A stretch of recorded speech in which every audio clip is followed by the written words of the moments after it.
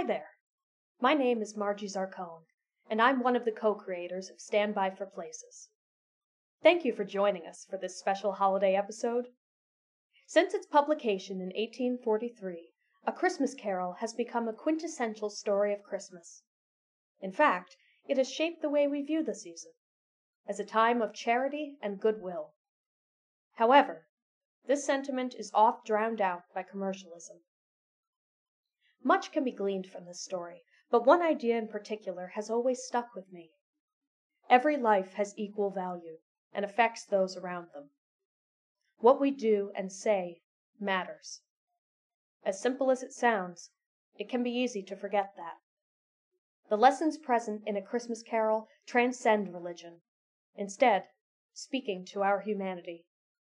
And what a glorious thing to be human. That being said, we offer you our version of this classic tale. So, sit back, relax, and enjoy the show. Marley was dead to begin with. There is no doubt whatever about that. The register of his burial was signed by the clergyman, the clerk, the undertaker, and the chief mourner. Scrooge signed it, and Scrooge's name was considered good for anything he chose to put his hand to. Old Marley was dead as a doornail. In life, Marley had been business partners with a shrewd moneylender by the name of Ebenezer Scrooge. Scrooge was his sole executor, his sole administrator, his sole friend, and sole mourner. So yes, there is no doubt that Marley was dead. This must be distinctly understood, or nothing wonderful can come from the story at hand. Scrooge never even painted out Marley's name from the door. The firm was known as Scrooge and Marley. Sometimes unwitting patrons would call Scrooge Scrooge or Marley. He answered to both names. It was all the same to him. Oh, but he was a tight-fisted hand at the grindstone, Scrooge. A squeezing, wrenching, grasping, scraping, covetous old sinner, hard and sharp as a flint. The cold within him froze his features and stiffened his gait. Secret, self-contained, and solitary as an oyster, his own low temperature swirled around him wherever he may be, especially his place of business, the counting house, where he could almost always be found. The abode never thawed a single degree, even at Christmas. Merry Christmas, Uncle! God save you! Cried the cheerful voice of Scrooge's only nephew. Bah! Humbug! This nephew of Scrooge's had so heated himself with rapid walking in the fog and frost that he was all aglow. His face was ruddy and handsome, his eyes sparkled, and his breath smoked again. Christmas a humbug, Uncle? You don't mean that, I am sure. I do. Merry Christmas. What right do you have to be merry? What reason do you have to be merry? You're poor enough. Come now, what right have you to be dismal? What reason have you to be morose? You're rich enough. Scrooge, having no better answer ready on the spur of the moment, said, Bah! And followed it up with, Humbug! Don't be cross, Uncle. What else can I be? When I live in a world of fools as this, Merry Christmas! Away with Merry Christmas! What's Christmas time to you but a time for paying bills without money, a time for finding yourself a year older and not an hour richer? If I could work my will, every idiot who goes about with Merry Christmas on their lips should be boiled with their own pudding and buried with a stake of holly through the heart. But, Uncle, that's... Nephew, keep Christmas in your own way, and let me keep it in mine. Keep it? But you don't keep it. Let me leave it alone, then. Much good may it do you. Much good it has ever done for you. The only time I know of in the long calendar of the year when all people seem by one to consent to opening their hearts freely and to truly think of others as if they were fellow passengers to the grave. And though it has never put a scrap of gold or silver in my pocket, I believe it has done me good and will do me good, and I say God bless it. The clerk involuntarily applauded, but upon immediately becoming aware of his impropriety, stopped altogether. Let me hear another sound from you, and you'll be keeping your Christmas on the unemployment line. Angry, Uncle? Come, dine with us tomorrow. Why? Why? Why did you ever get married? Because I fell in love. Because you fell in love. This is the only thing more ridiculous than a Merry Christmas. Good afternoon. Nay, Uncle, but you never came to see me before I was married. Why give it a reason as not coming now? Good afternoon. I want nothing from you. I ask nothing of you. Why cannot we be friends? Good afternoon. Realizing his uncle's decision was absolute, Fred hung his offering on the door, an evergreen wreath adorned with a crimson bow. I am sorry with all my heart to find you so resolute. We've never had any quarrel to which I've been a party. But I have come to give you good tidings of the season, and I'll keep my Christmas joy to the last. So Merry Christmas, Uncle, and a Happy New Year! And with that, Scrooge's only nephew spun on his heel to head back into the cold. But not before bestowing the greetings of the season on the clerk, who, as cold as he was warmer than Scrooge, for he returned them cordially. Bah. Humbug. Scrooge and Marley, I believe? Following his nephew's departure, a man and a woman made themselves known to Scrooge. Rosy-cheeked and pleasant to behold, they fervently scanned their lists with watery eyes and gloved fingers. Have I the pleasure of addressing Mr. Scrooge or Mr. Marley? Mr. Marley has been dead these 7 years. He died 7 years ago, this very night. Oh, may God rest his soul. Well, we have no doubt his liberality is well represented by his surviving partner, Smiled the woman, presenting their credentials. At the ominous word, liberality, Scrooge frowned and shook his head as he handed the credentials back.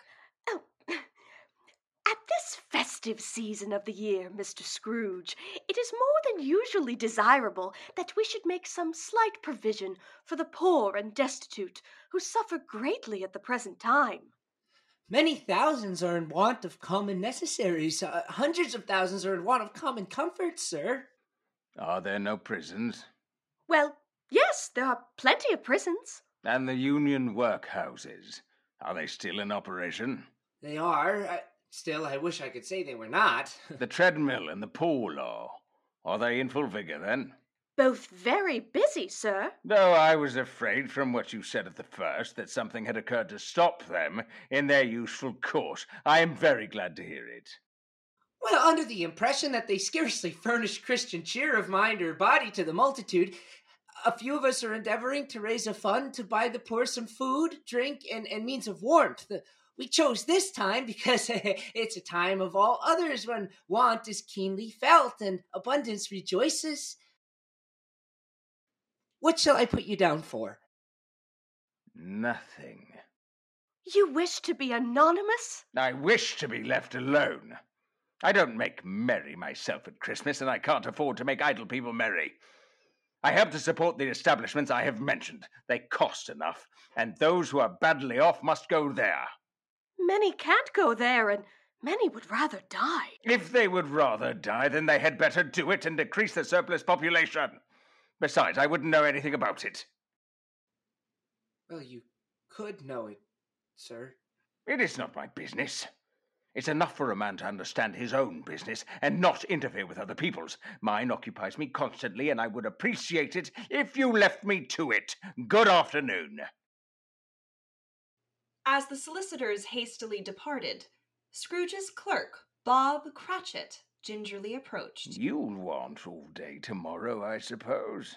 If quite convenient, sir. It is not convenient. It is not fair. If I was to withhold 1/2 crown for the time lost, I take it you would consider yourself abused. The clerk smiled meekly. And yet you don't think me ill-used when I pay a day's wage for no work. It's only 1 day a year, sir. A poor excuse for picking a man's pocket every December 25th. But I suppose you must have the whole day. Be here all the earlier the next morning. Oh, yes, sir, I will. I certainly will. With one final growl, Scrooge departed, leaving Bob Cratchit and the bookkeepers to close up for Christmas. As Bob Cratchit walked through the winding cobblestone streets, he took in joyful sights and sounds of the city. Carolers, wassailing, children ice skating, and happy shoppers bustled to and fro in preparation for the morn. The commute was lengthy, and he was tired from a long day, but that was made all the worthwhile as he was eagerly received at the door by his loving wife and children. Scrooge took his usual melancholy dinner in his usual melancholy tavern before heading home. He lived in chambers that had once belonged to his late partner. They were a gloomy suite of rooms, and the yard was so dark that even Scrooge, who knew its every stone, was fain to grope with his hands.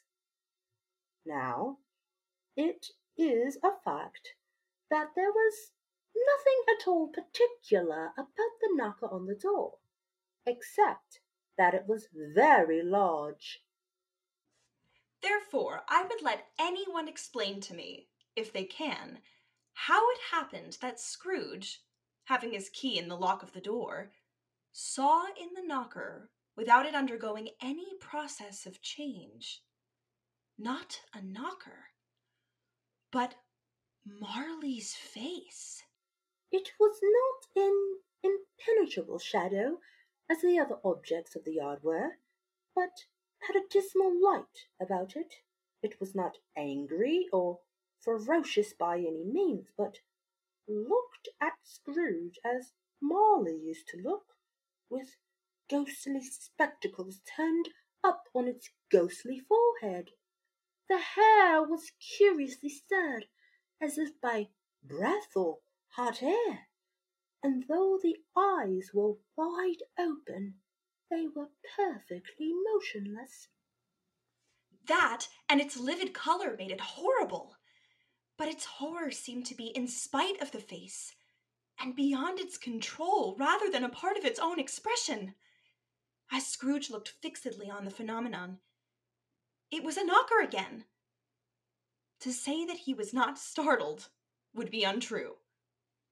But still, he entered his place of residence and lighted his candle. He did pause at the door in question with a moment's irresolution, and he did look cautiously behind it at first, as if he half expected to be terrified with the sight of Marley's pigtail sticking out into the hall.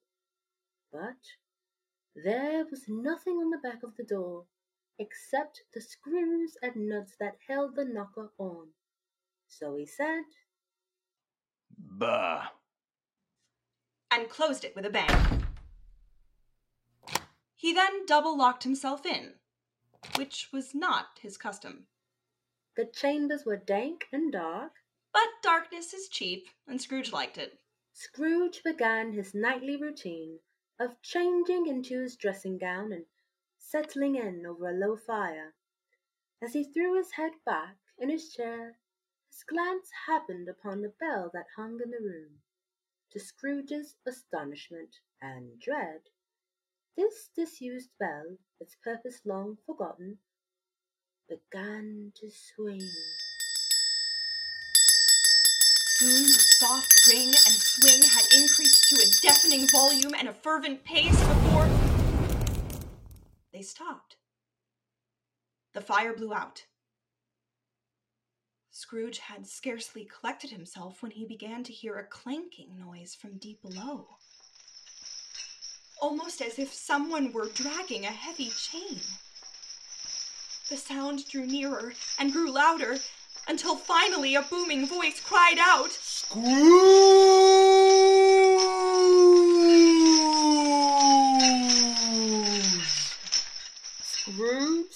sprung up from his chair as the voice cried out again. Scrooge!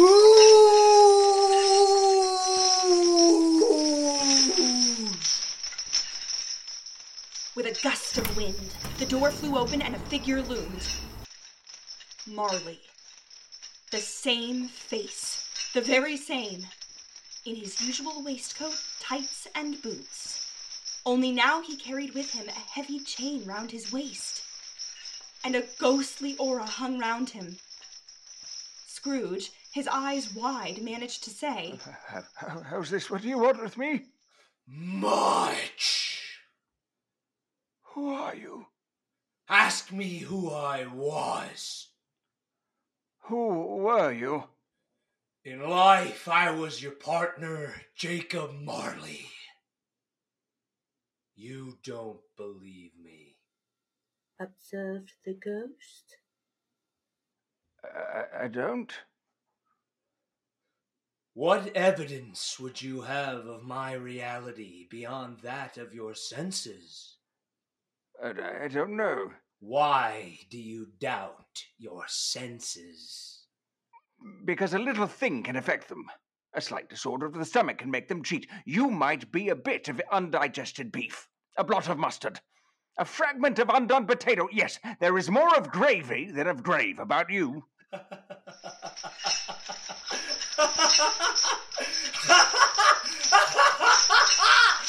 The ghost released a wicked laugh that rattled his chains and in turn disturbed the very marrow in Scrooge's bones. Mercy! Dreadful apparition, why do you walk the earth? Why do you trouble me? It is required of every person that their spirit should walk abroad amongst their fellow mortals, and travel far and wide. And if that spirit does not go forth in life, it is condemned to do so in death, and witness what it cannot share, but might have shared, and turn to happiness. Oh, woe is me! You are fettered. Scrooge said. Trembling. Tell me why. I wear the chain I forged in life. I made it link by link, in yard by yard. I girded it of my own free will, and of my own free will I wore it. Is its pattern strange to you? Scrooge trembled all the more. Or would you know the weight and length of the strong coil you bear yourself? It was as long and heavy as this 7 Christmas Eves ago. You have labored on it since. It is a ponderous chain! Jacob, old friend, please speak comfort to me. I have none to give. I have little time. I cannot rest. I cannot linger anywhere. My spirit never rove beyond the narrow limits of our money-changing hole, and weary journeys lie before me. No rest, no peace, incessant torture and remorse. Oh, not to know that any Christian spirit working kindly in its little sphere will find its mortal life too short for its vast means of usefulness. Not to know that no space of regret can make amends for one's life's opportunity misused. Yet such was I. Oh, such was I! But you always were a good man of business, Jacob. The spectre's chains rattled. Business! Humankind was my business. The common welfare was my business. Charity, mercy, forbearance, and benevolence were all my business. The dealings of my trade were but a drop of water in the comprehensive ocean of my business. Oh, why did I walk through crowds of fellow beings with my eyes turned down? Hear me! My time is nearly done. I will, Jacob. Why do you seek me?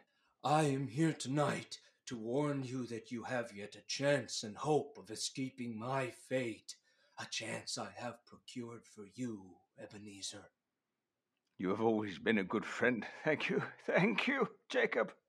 You will be visited by 3 spirits. Is that the chance and hope you mentioned, Jacob? It is. In that case, I think I'd rather not. Without their visits, you cannot hope to shun the path I tread. There is no light part of my penance. Expect the first when the bell tolls 1. But couldn't they all come at once and have it over with, Jacob? Marley and his chain drifted to the door which he came. Expect the second when the bell tolls 2, and the last when the bell tolls 3. Look to see me no more, and for your sake, take care that you remember what has passed between us. And he was gone. Drained, Scrooge fell into an immediate but fitful sleep. He tossed and he turned before awaking with a start in his dark, cold room. He sat up and looked around. Was it a dream, then? Ha! The hour itself. And nothing else. But before his head hit the pillow, a figure appeared at the foot of his bed. A translucent, glowing spectre, who seemed to be a beautiful child, but with the wisdom of ages. Are you the spirit whose coming was foretold to me? I am. Said the spirit in a voice that was soft and gentle. Who and what are you? I am the spirit of Christmas past. Long past? No, your past. What brings you here? Your welfare. I can't think of anything more conducive to my welfare than a night of uninterrupted sleep. Your reclamation, then. Take heed. Rise. The spirit led Scrooge to the window. But, spirit, I am mortal and would fall. With a touch of my hand, you shall fly.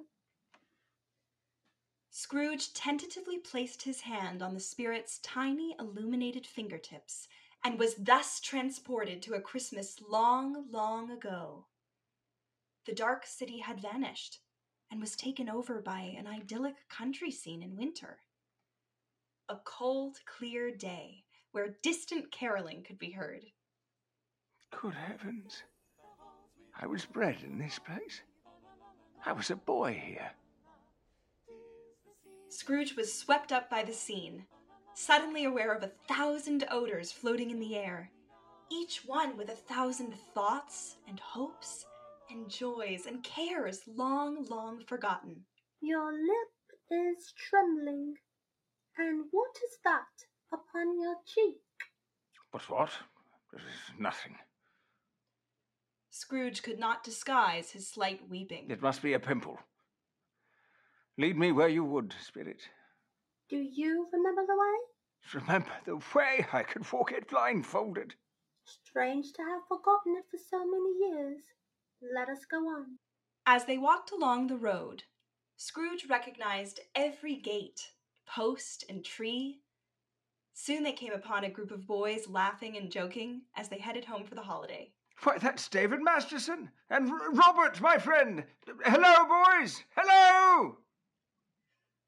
But the boys continued to scurry round and pay him no mind. These are merely shadows of the things that have been. They can neither see nor hear you. Let us go on. The spirit led Scrooge to the schoolhouse, where they observed one solitary boy seated at a small school desk. His head was sadly hunched over a book. The school is not quite deserted. There seems to be one boy, alone and abandoned by his friends. Do you know this boy, Ebenezer? Scrooge knew. He watched himself grow older in that room, each year a little colder and a little sadder. My mother passed, giving birth to my sister, Fan. After that, my father had no interest in us coming home for the holidays. Let us see another Christmas. Years passed, and Scrooge was a young man. Dear, dear brother! A vibrant little girl burst in, throwing her arms around him. Fan! Little Fan! How you have grown! I have come to bring you home, dear brother, to bring you home, home, home. Home, little Van? Yes, home, forever and ever. Father is so much kinder than he used to be, so I was not afraid to ask him once more if you might come home, and he said that you should. So pack your things. You will never have to spend another moment here. Your sister was a frail creature, but she had a large heart. So she had. She died a young woman and had children, I think. Yes, one child, a son. My nephew Fred. Yes, your nephew Fred, the only family you have left. Yes, that is true. Come, it is time to see another Christmas. They arrived at a warehouse door, behind which they heard much mirth and merriment. Scrooge beamed. Do you know this place, Ebenezer? Know it? Of course. I was apprenticed here. This was Fezziwig's factory, and from the sound of it, his annual Christmas party is in full swing. Please, let's go in. And in full swing it was. There was music and dancing and drinking and food galore. Oh, hi, yo ho, my boys! No more working tonight. Merry Christmas, Ebenezer! A small matter to make these silly folks so full of gratitude. Small. Well, what is all the fuss? He has spent but a few pounds of your mortal money. Is that so much that he deserves this praise? It isn't that. Said Scrooge, heated by the remark. He then spoke, unconsciously at that, as his former self. It isn't that, Spirit. He has the power to render us happy or unhappy, to make our service light or burdensome, a pleasure or a toil. The happiness he gives is worth a fortune. He felt the Spirit's glance, and stopped. What is the matter? Nothing in particular. Something, I think. I should like to say a word or two to my clerk just now, that's all. Come, my time grows short, and there is one more shadow we must see. Yet again, Scrooge saw himself, older this time, but in the prime of his life. His face not as hardened as in later years, but was beginning to show the signs of avarice. He was sitting next to a beautiful young woman. Spirit, no. Please, not this Christmas, please. I beg you anything but this. Look! I know it matters little to you. Another idol has displaced me, and if it can make you as happy as I have tried to, I have no reason to grieve. What idol has displaced you? A golden one. Spirit, show me no more. Why do you enjoy torturing me? I told you, these are the shadows of things that have been. They are what they are. Do not blame me. Now there is a double standard. There is nothing on which is so hard as poverty, yet it condemns the pursuit of wealth just as harshly. Oh, you fear the world too much. I have seen your noble aspirations fall off one by one until only one remained. Gain. It engrosses you, Ebenezer. Even if I have grown wiser and more astute, I have not changed my affections for you. Have I? Oh, Ebenezer. Our promise to each other was an old one, and has been long forgotten. It was made when we were both poor and content to be so as long as we had each other. When it was made, you were another man. You are changed. Tell me, if you were to meet me now, a poor dowerless, would you marry me? You'd think not? I would gladly think otherwise if I could. You may be sad now, but I have no doubt that you will dismiss the thought of me very soon.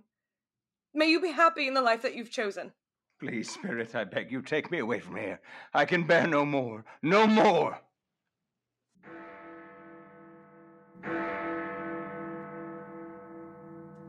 And as quickly as he had departed, Scrooge was returned to his chambers, where he sank into a deep, dreamless sleep. When Scrooge awoke, it was so dark that looking out of bed he could scarcely distinguish the transparent window from the opaque wall of his chamber. Scrooge knew the second of the spirits was due to appear. Nothing.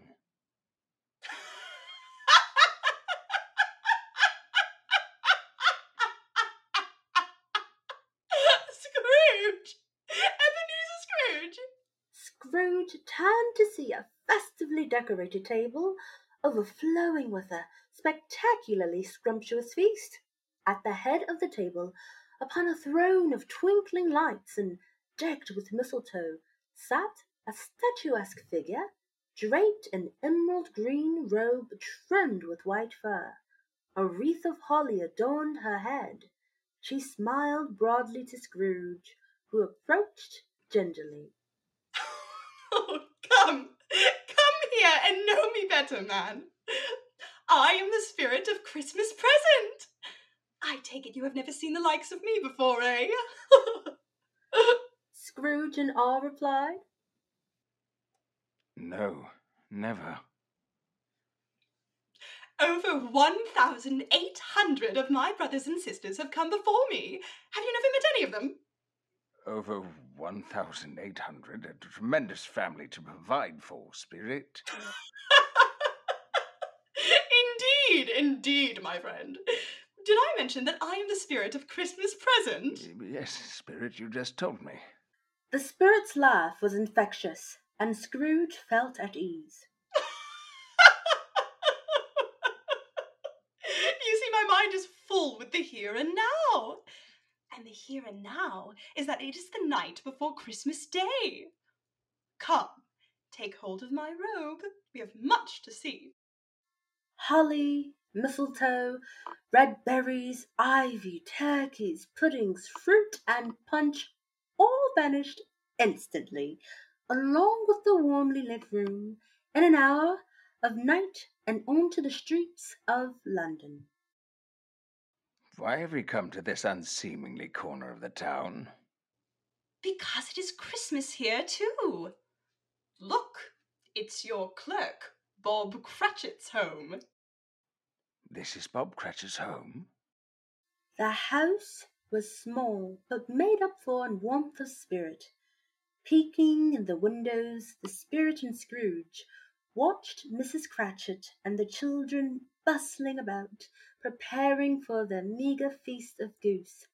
Mrs. Cratchit was dressed out, but poorly, in a twice-turned gown, covered in ribbons, which are cheap, and make a goodly show for sixpence. Hurry, children! Your father and Tiny Tim will be home soon.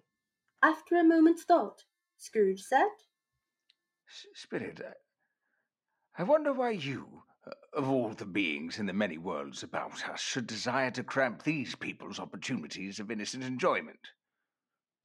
I? cried the spirit.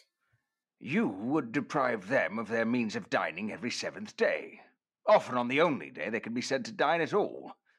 And you seek to clothe these places on the 7th day, and it comes to the same thing. I seek? Forgive me if I'm wrong. It has been done in your name, or at least in that of your family. There are some upon this earth of yours who lay claim to know us, and who do their deeds of passion, pride, ill will, hatred, envy, bigotry, and selfishness in our name, who are as strange to us, and all our kith and kin, as if they had never lived. Remember that, and charge their doings on themselves, not us. I had no idea Cratchit had a crippled son. I wonder why. Bob Cratchit and Tiny Tim were greeted as kings, and the children scurried their brother away to sit by the fire with him. And how did little Tim behave in church? As good as gold and better. He has become so thoughtful from sitting by himself so much, and thinks the strangest things you've ever heard.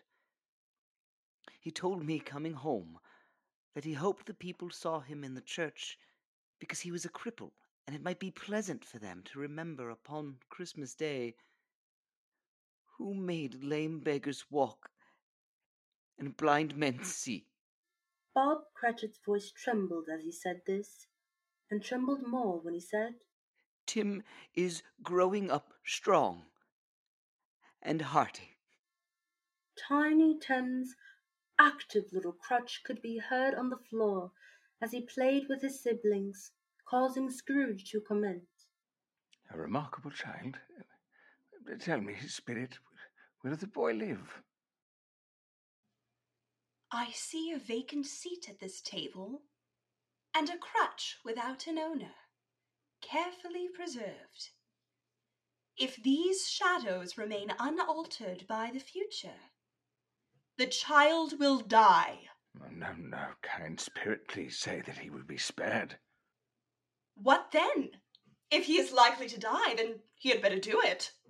And decrease the surplus population. Scrooge hung his head at hearing his own cruel words echoed back to him. You use my own words against me. Yes, in hope that in the future perhaps you will hold your tongue, and not only learn who surplus population is, and where they are, but to care for them as you would yourself. All humans carry a spark of the divine, and should be regarded as such. Dear ones, a toast to Mr. Scrooge, the founder of our feast. Founder of the feast, indeed. I wish he was here. I would give him a piece of my mind. My darling, the children, Christmas Day. Not only on Christmas Day would I ever drink to the health and happiness of such a stingy-eyed, unfeeling man as he. No one knows that better than you, Bob. Please, dear, have a little charity. Oh, all right.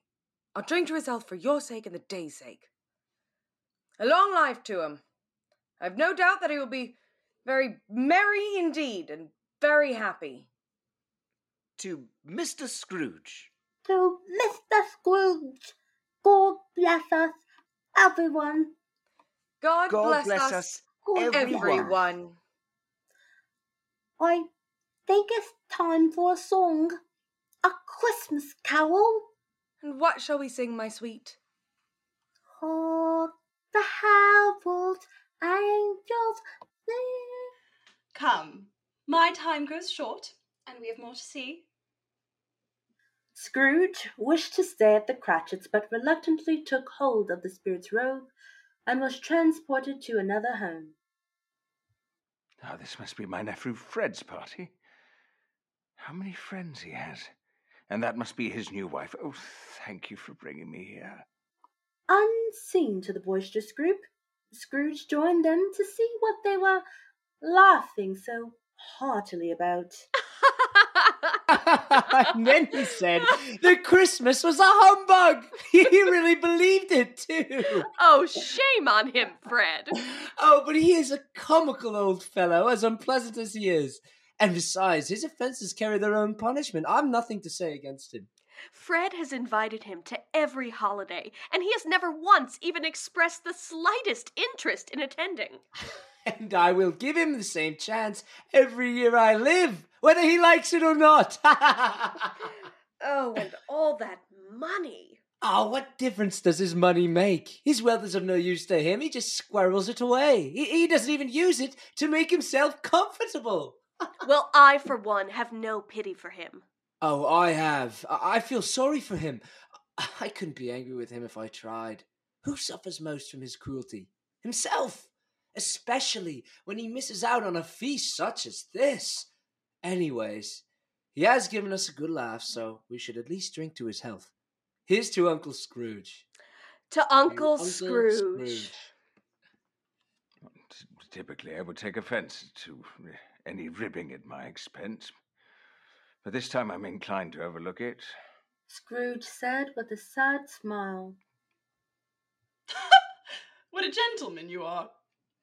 As Scrooge hung his head, he noticed something moving underneath the spirit's robe. Forgive me, Spirit, but I see something odd protruding from underneath your robe. Is it a foot or a claw? The spirit drew aside her robe to reveal two frightening figures. Children, a boy and a girl, both feral and ragged in appearance, with haunting gazes fixated on him. Scrooge struggled to find words. Are they yours? No, they are yours. They belong to humankind.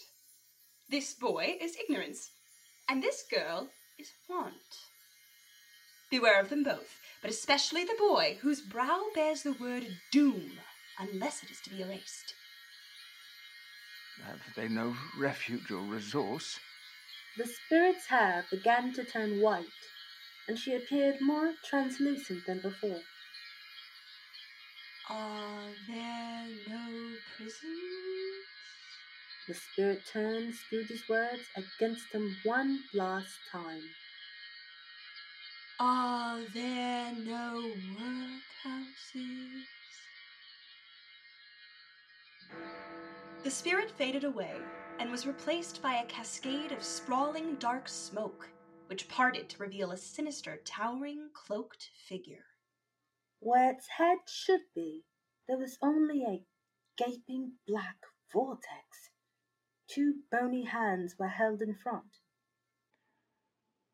I take it that I am in the presence of the spirit of Christmas yet to come. The figure slowly nodded. And you are to show me shadows of things that have not happened, but will happen in the time before us. The spirit extended one hand to point ahead. Spirit, I must admit I fear you more than any spectre I have met. Will you not speak? The spirit offered no response. Save for the one extended hand pointing straight ahead. Lead on, then. The night is passing fast, and it is precious time to me. Scrooge followed the spectre as it stalked slowly forward to a small group of brokers. I know these men. This is the stock exchange, a second home to me. I don't know much about it, only that he is dead. When did he die? Last night, I believe. I thought he would never go. What has he done with all his money? Don't know. Left it to his company, perhaps. All I know is he hasn't left it to me. I suppose it'll be a cheap funeral. I can't think of anyone who would go. Maybe we should round up a group of volunteers. Yes, I'll go. If lunch is provided. Oh. Scrooge looked to the spirit for guidance, as he was unsure why they would be listening in on such trivial conversations. Surely they could not be discussing the death of Marley. The spirit strode forward, and they entered a small meeting house. There sat a greasy old woman, surrounded by equally greasy friends. All right. Who's next? What do we have here? What do you call this? Blankets? Cheap as anything. You didn't take these with them still lying there, did you? Oh, why not? You won't be needing them to keep warm. I'd check out this shirt. Pure silk, no holes or tears or nothing. Good thing I got it, else they would have wasted it. How so? By burying them in it. I'll give you £4 and 2 cents, but nothing more. Thank you. Oh, thank you. You know, the funny thing is, he frightened everyone away from him when he was alive, only to profit us now that he's dead. Spirit, what dreadful people. Have they no decency or decorum? This is a fearful place, but...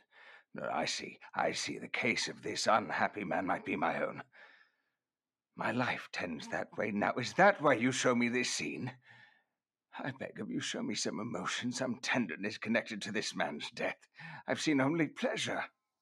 The spirit put his bony hand on Scrooge's shoulder, and they were at the familiar front door of Bob Cratchit's home. Oh, Bob Cratchit's home. Oh, Spirit, thank you for bringing me here. But Scrooge quickly realized this was not the home he had witnessed with the previous spirit. It was quiet.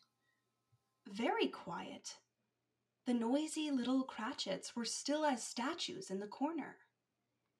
Mother, will Father be home soon? I think he has walked a little slower than he used to these past few evenings, dear. Oh, I've known him to walk very fast with Tiny Tim on his shoulder. Very fast indeed.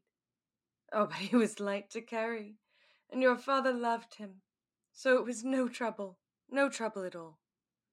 Oh, and there he is at the door. Bob Cratchit embraced his children and his wife, trying to keep a brave face. Did you go again today, my dear? Yes. I wish you could have gone. It would have done you good to see how green the place is. But you see it often. I promised him I would walk there on a Sunday. My little child. But guess who I ran into today? Fred Hollowell, Mr. Scrooge's nephew. I met him on the street. He saw I was looking a little down, and well, he's the most pleasant man I have ever met. He expressed his deepest condolences and pledged to be of any service to us. But the way he spoke about Tiny Tim, it was as if he knew him. And once again, the spirit and Scrooge were alone. This time in a graveyard. Spirit, something tells me the moment of our parting is at hand. Tell me, the man who was spoken of, the man who died, who was he? The spirit pointed ahead. The house is yonder. Why do you point this way? Here is where the wretched man, whose name he would soon learn, lay underneath the ground. It was a worthy place, walled in by houses and overrun by grass and weeds. The spirit, amongst the graces, pointed down. To one. Before I draw nearer to that stone to which you point, please answer me one question. Are these the shadows of things that will be, or are they the shadows of things that may be only? Still the spirit pointed down to the grave. Men's courses will foreshadow certain ends, to which, if preserved, they must lead. But if the courses be departed from, the ends will change. The spirit was immovable as ever. Scrooge crept towards the grave, trembling as he went, and followed the finger, read upon the stone of the neglected grave his own name. Ebenezer Scrooge, am I the man who lay upon that bed? No, spirit, no, oh, no, no! Scrooge clutched at the spirit's robes. Good spirit, hear me. I am not the man I was. I will not be the man I must have been but for this intercourse. Why show me this if I'm past all hope? Assure me that I yet may change these shadows you have shown me by an altered life. I will honor Christmas in my heart and try to keep it all the year. I will live in the past, the present, and the future. The spirit of all three shall strive within me. I will not shut out the lessons that they teach. Oh, tell me that I may sponge away the writing on this stone. Holding up his hands in a last prayer to have his fate reversed, he saw an altercation in the phantom's hood and dress. It shrunk, collapsed, and dwindled down to a bedpost. Yes! The bedpost was his own. The bed was his own. The room was his own. Best and happiest of all, the time before him was his own, to make amends with. He quickly scrambled out of bed. I will live in the past, the present, and the future. What day is today? You, down there, young man! Scrooge yelled from his window to a young boy on the street. Me? Yes, you. What day is it today, my fine fellow? Today? Today is Christmas Day, sir. It's Christmas Day. I haven't missed it. The spirits have done it all in one night. Well, of course they can do anything they like. Of course they can. Hello again, my fine fellow. Yes, sir. Do you know the poulterers on the next street on the corner? Well, I should hope I did. An intelligent boy, a remarkable boy. Do you know whether they've sold the prize turkey that was hanging up there? No, not the little one, but the big prize turkey. The one that's as big as me. So, what a delightful boy. It is a pleasure to talk to you.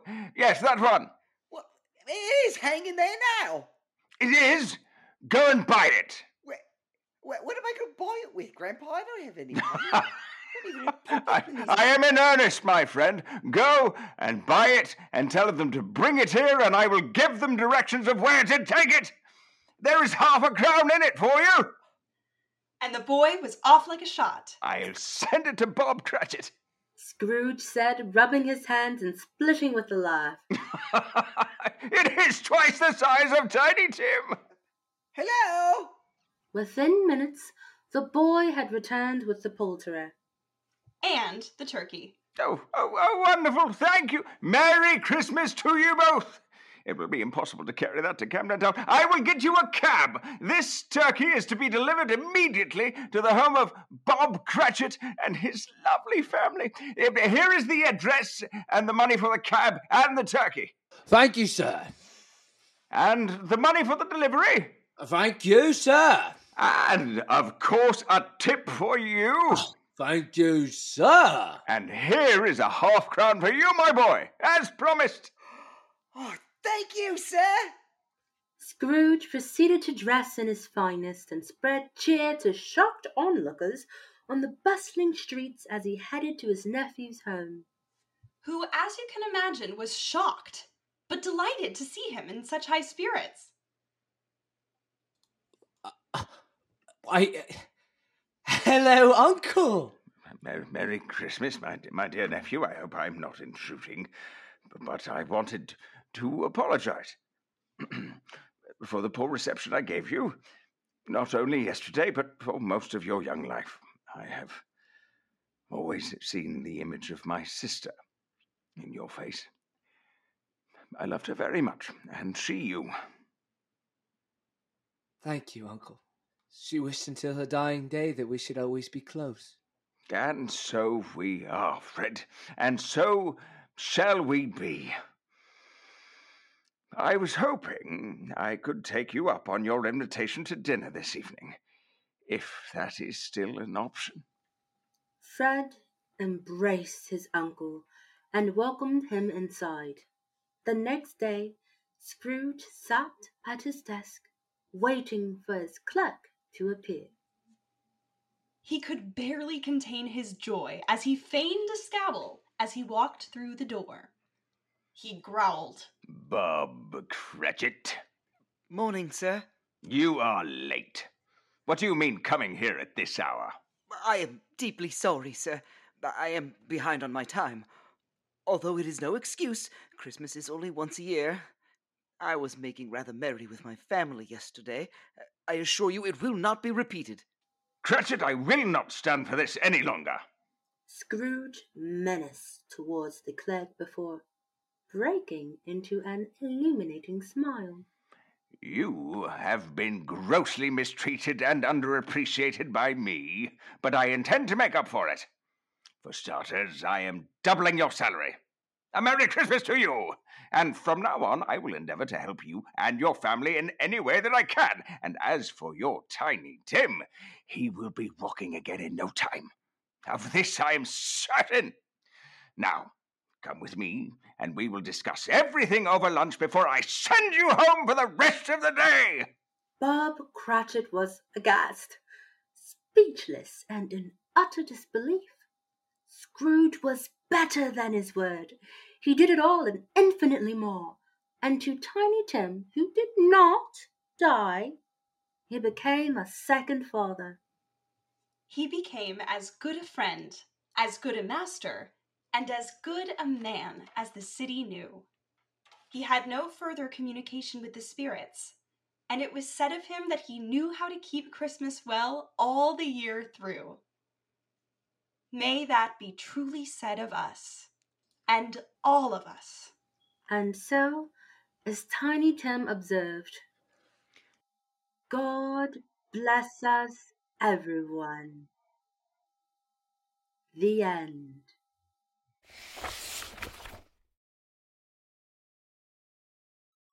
We hope you enjoyed this episode of Standby for Places. For more radio plays and stories, be sure to subscribe on Apple Podcasts, Spotify, and Google Podcasts. To stay up to date on our latest content, follow us on Instagram and Facebook. Thanks for tuning in, and we hope you have a joyful and safe holiday season.